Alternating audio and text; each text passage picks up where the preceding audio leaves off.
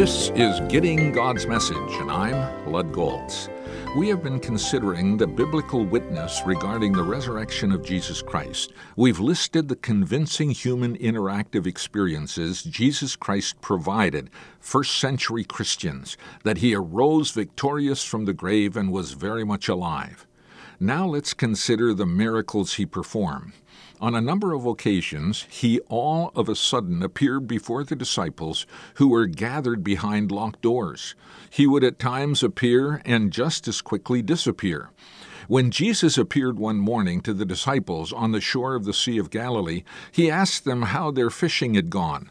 When they despondently shared that they had caught nothing all night, he told them to throw your net on the right side of the boat and you will find some. John 21:6.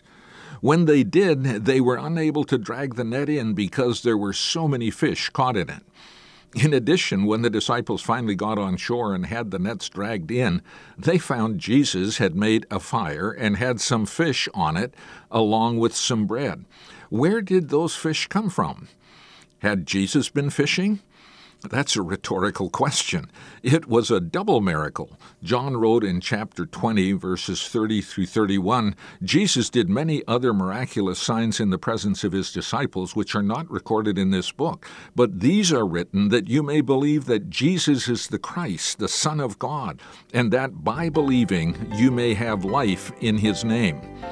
I trust this week's study has given you confidence to believe the good news that Jesus loves you, died for your sins, and rose again to be your living Savior.